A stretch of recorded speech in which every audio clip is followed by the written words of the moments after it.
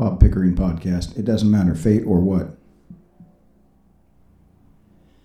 Well, friends, if you hadn't heard the news, I hate to be the one to break it to you. Little Richard, the king and queen of rock and roll, Richard Wayne Penniman, shuffled off his mortal coil, in Shakespeare's terms, or something like that.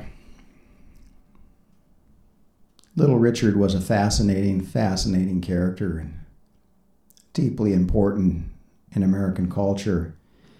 He collected, synthesized, and moved forward so many significant traditions in American culture and American life, packaged them as something new, and put his name on it.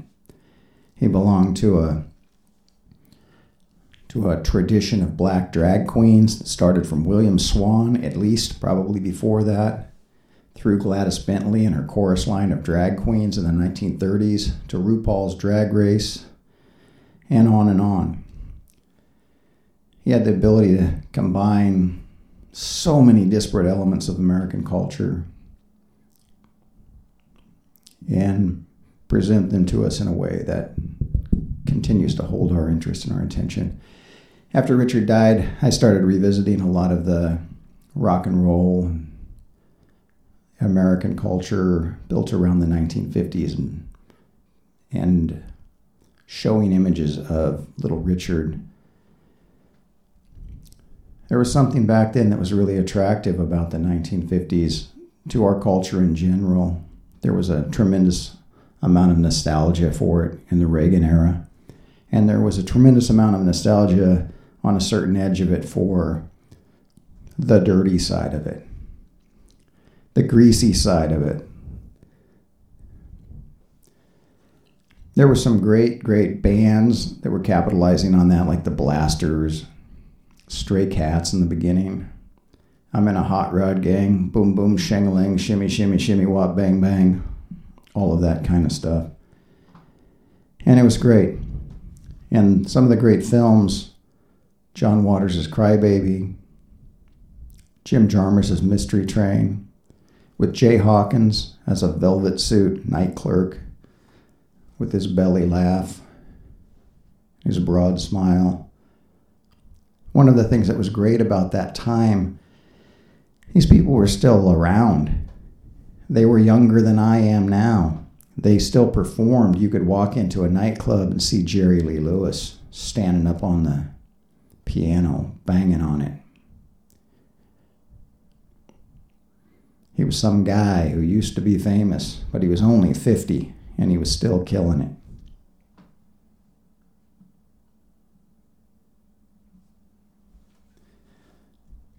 In Mystery Train, there's a great scene where a young lady is looking through a picture book, juxtaposing figures from history with Elvis and suggesting that Elvis is a figure who repeats himself through time, claims a certain identity during a certain epoch, but really is timeless. And I would say that might apply to Elvis.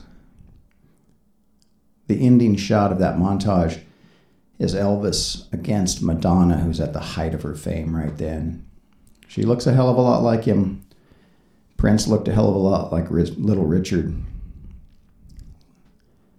That's something that keeps coming back. It's a very Whitmanian idea, right? Look for me under your boot heels. Boot soles. I don't remember the line. Nothing really goes away because nothing's really new. Somebody just jumps on board with it for a while.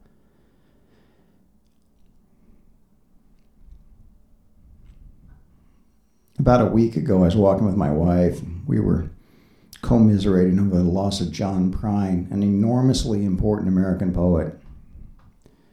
I quipped, well, at least we still have Little Richard. But then, I guess we didn't. A few days later, she said, you knew. I don't know if I knew. I don't know what I can predict. I can certainly predict the outcome of bad movies. That's about it. But I am a student of fate, a student of coincidence, a student of incidents. I've always been fascinated by noticing those details that rhyme with some other experience in my life. It may just be the power of my subconscious to organize information. It may just be being a reasonable creature. To paraphrase Ben Franklin, it's good to be a reasonable creature because you can make a reason for anything.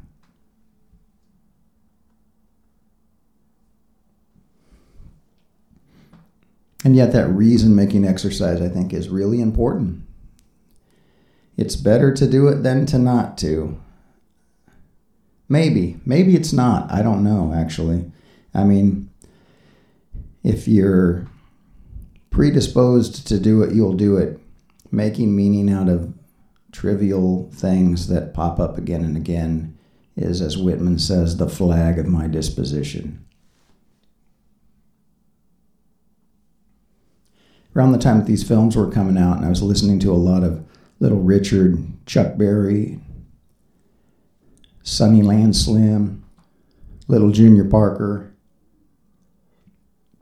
Screamin' Jay Hawkins. I was working at a gas station. It was pretty 1950s too. I was doing tires and brakes and working in the shop. We'd go out and wash the windows and collect the money. Another thing that's kind of disappeared from American life, I guess. And they were going to close it down and modernize and open up a little mini mart.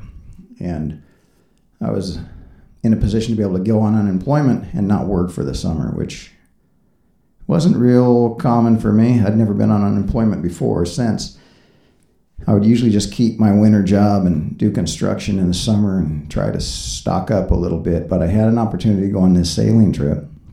And so I took it, and I was gone for the summer and came back in time to start my 4-year college after transferring from community college and to resume my position at the gas station. Anyway, I came back to Chico in the spring of 1990 and started my life as an English major and my life as a gas station attendant, I guess. During that summer, when I was sailing, I happened upon a show called Northern Exposure. There was a radio DJ named Chris in the Morning. I don't know what his thing was. I don't know what he was going for. He was kind of a Joe Frank or a Spalding Gray, I guess. Fancied himself one. I discovered Chris while sitting in an empty bar in Sydney, British Columbia, with the light rain drizzling outside. It was pretty good. I don't know why I came back to a sweltering Chico, late summer, early fall. So I was working with my best friend Nels, who had also discovered the show. And it was pretty significant for both of us, that first episode, or I assume it was the first episode. Who knows? I disremember. At any rate, Chris was in trouble for playing or talking about Whitman on the radio, talking about the lusty body queer Whitman that so many of us know and love. He was reflecting on the difference between reading Whitman in a prison library, which I guess was his backstory, and in a classroom. He was thinking about Whitman as somebody who unscrewed the locks from the doors, to quote him. Anyway, he was becoming kind of a hero to us at the point, and we were thinking a lot about Chris in the Morning and also thinking about Whitman. Of course, I'd read Whitman before that, and I probably sensed that Whitman was more interesting than the version I was getting in school. And so I don't know the extent to which Chris in the Morning steered me towards a lifelong relationship to Walt Whitman, but I definitely have one.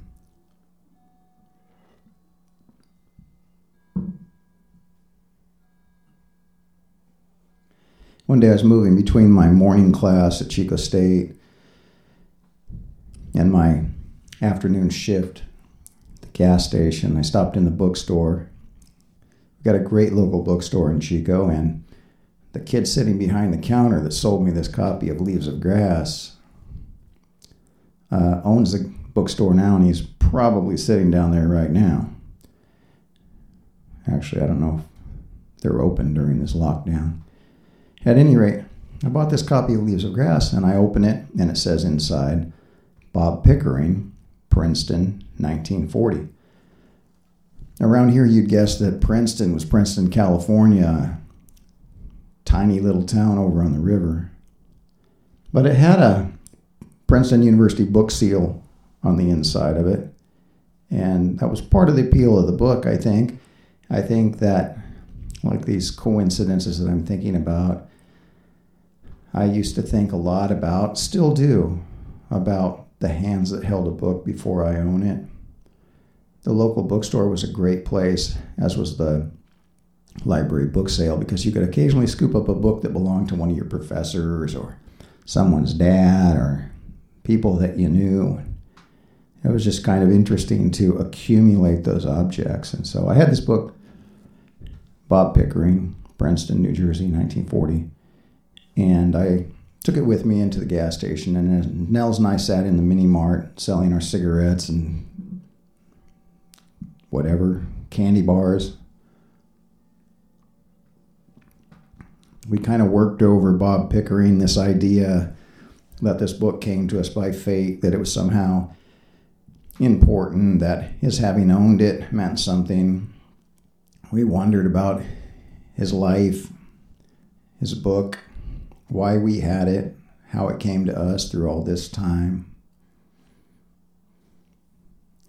Of course, now we would have just aimed Google at it and pulled the trigger.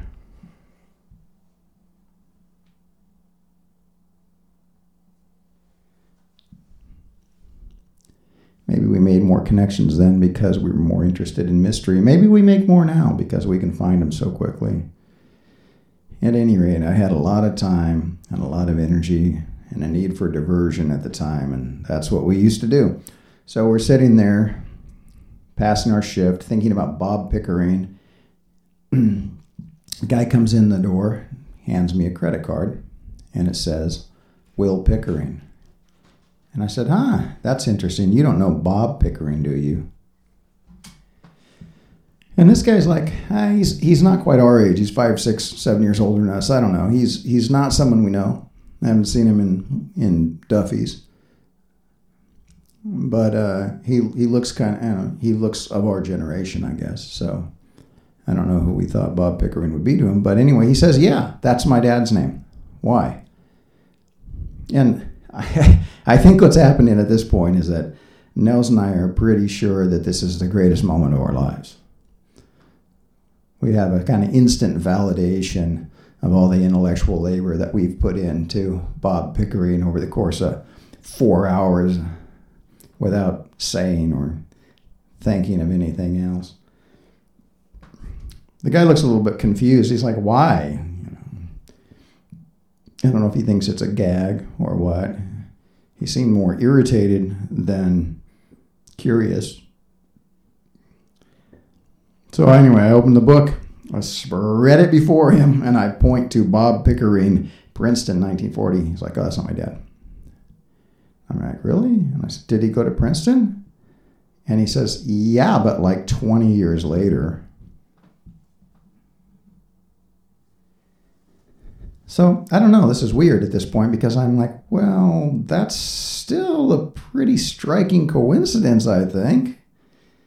William Pickering doesn't seem that interested in it. I don't know. I thought it was at least interesting. So anyway, he gets in his car and he drives away, and Nels and I are thinking about this. We're like, wow, that's like the greatest thing. The pattern of the universe just revealed itself to us. We're bonded together as initiates into the greatest secrets possible from this point forward. Wonder why old Will there is not inclined to join us. Anyway, he got in his car and drove away. I thought it was profound. I mean, I don't know whether it is now or not. What maybe I'm focused more on now is that he didn't really care. Or if he did, he really didn't show it to us. So, once again, I think, it's the flag of your disposition, whether you care about this thing, or something like this. I don't know what the odds are. You sit there in a gas station, people come in, they give you your credit card, you ring them up. It was the busiest intersection in town. Hundreds of people came in every day, thousands of people a week. I worked 5 days a week, 6 hours a day. I don't know how many thousands of names I saw. So one of them might hit. There was the Princeton thing, though.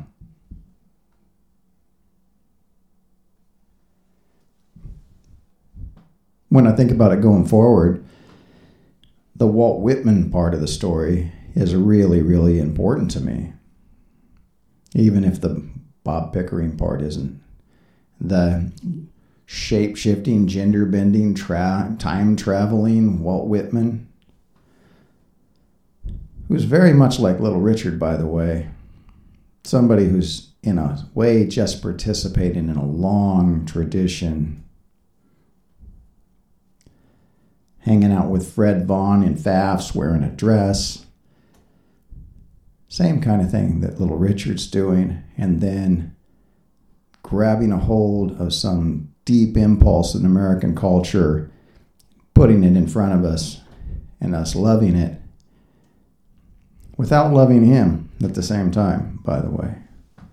That part of it is still really, really important to me. Bob Pickering, as a concept, has become important to me as part of that story, I guess, because that element of coincidence, that element of chance, that element of the reoccurrence of the thing that seems to have disappeared, that still really matters to me.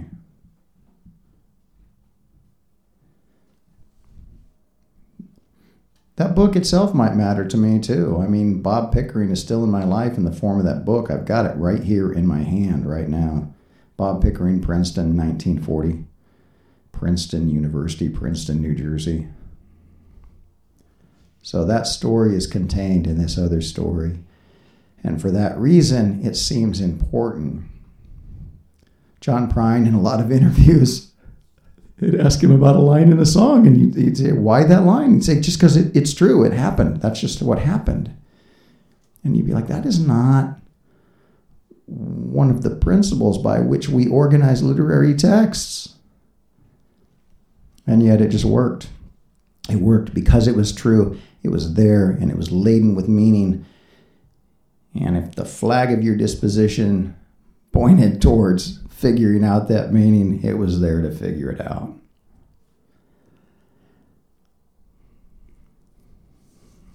After the end of my shift, I went home to join Nels. I put the copy of my book on a dresser that also came to me secondhand, as pretty much everything did in my life at a time when I was poorer. I mean, I'm a teacher now. I went in to join Nels. He's watching Northern Exposure in the other room. I'd kind of decided that fate, though, was maybe less important than reason. I'd kind of decided that this was just a lot of me figuring stuff out because I had a lot of time on my hands. I didn't have that much else to think about. We were watching our show, and Chris, as I've said before, was in trouble again for playing something on the radio. It was something of a pattern. He'd get in trouble and he'd get grounded from the radio, and Maurice would play whatever his junk was, and nobody wanted it. So they'd force him to take Chris back.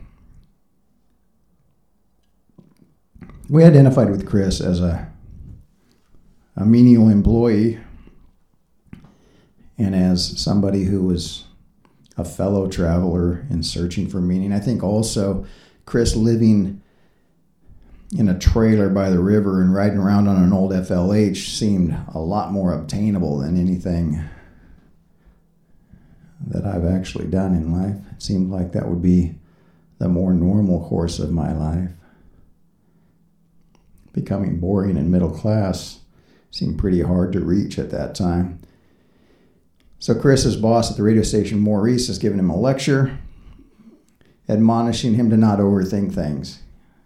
Basically, Maurice was saying, yeah, I know there are mysteries out there. Maurice was a fighter pilot, a Marine pilot, I think. And there's one episode where he admits to having seen aliens, but you just got to keep your mind off of it, because if you go down a side road of the mind, it'll take you down a side road of the life, and everything will be lost. You just got to bracket that stuff and think about it sometimes and not turn it into a lifestyle. He's telling this to Chris. He's thinking that he can steer Chris away from some of his side trips of the mind and make him a better employee and a better citizen. He says to Chris in his lecture, as my old friend Bob Pickering used to say,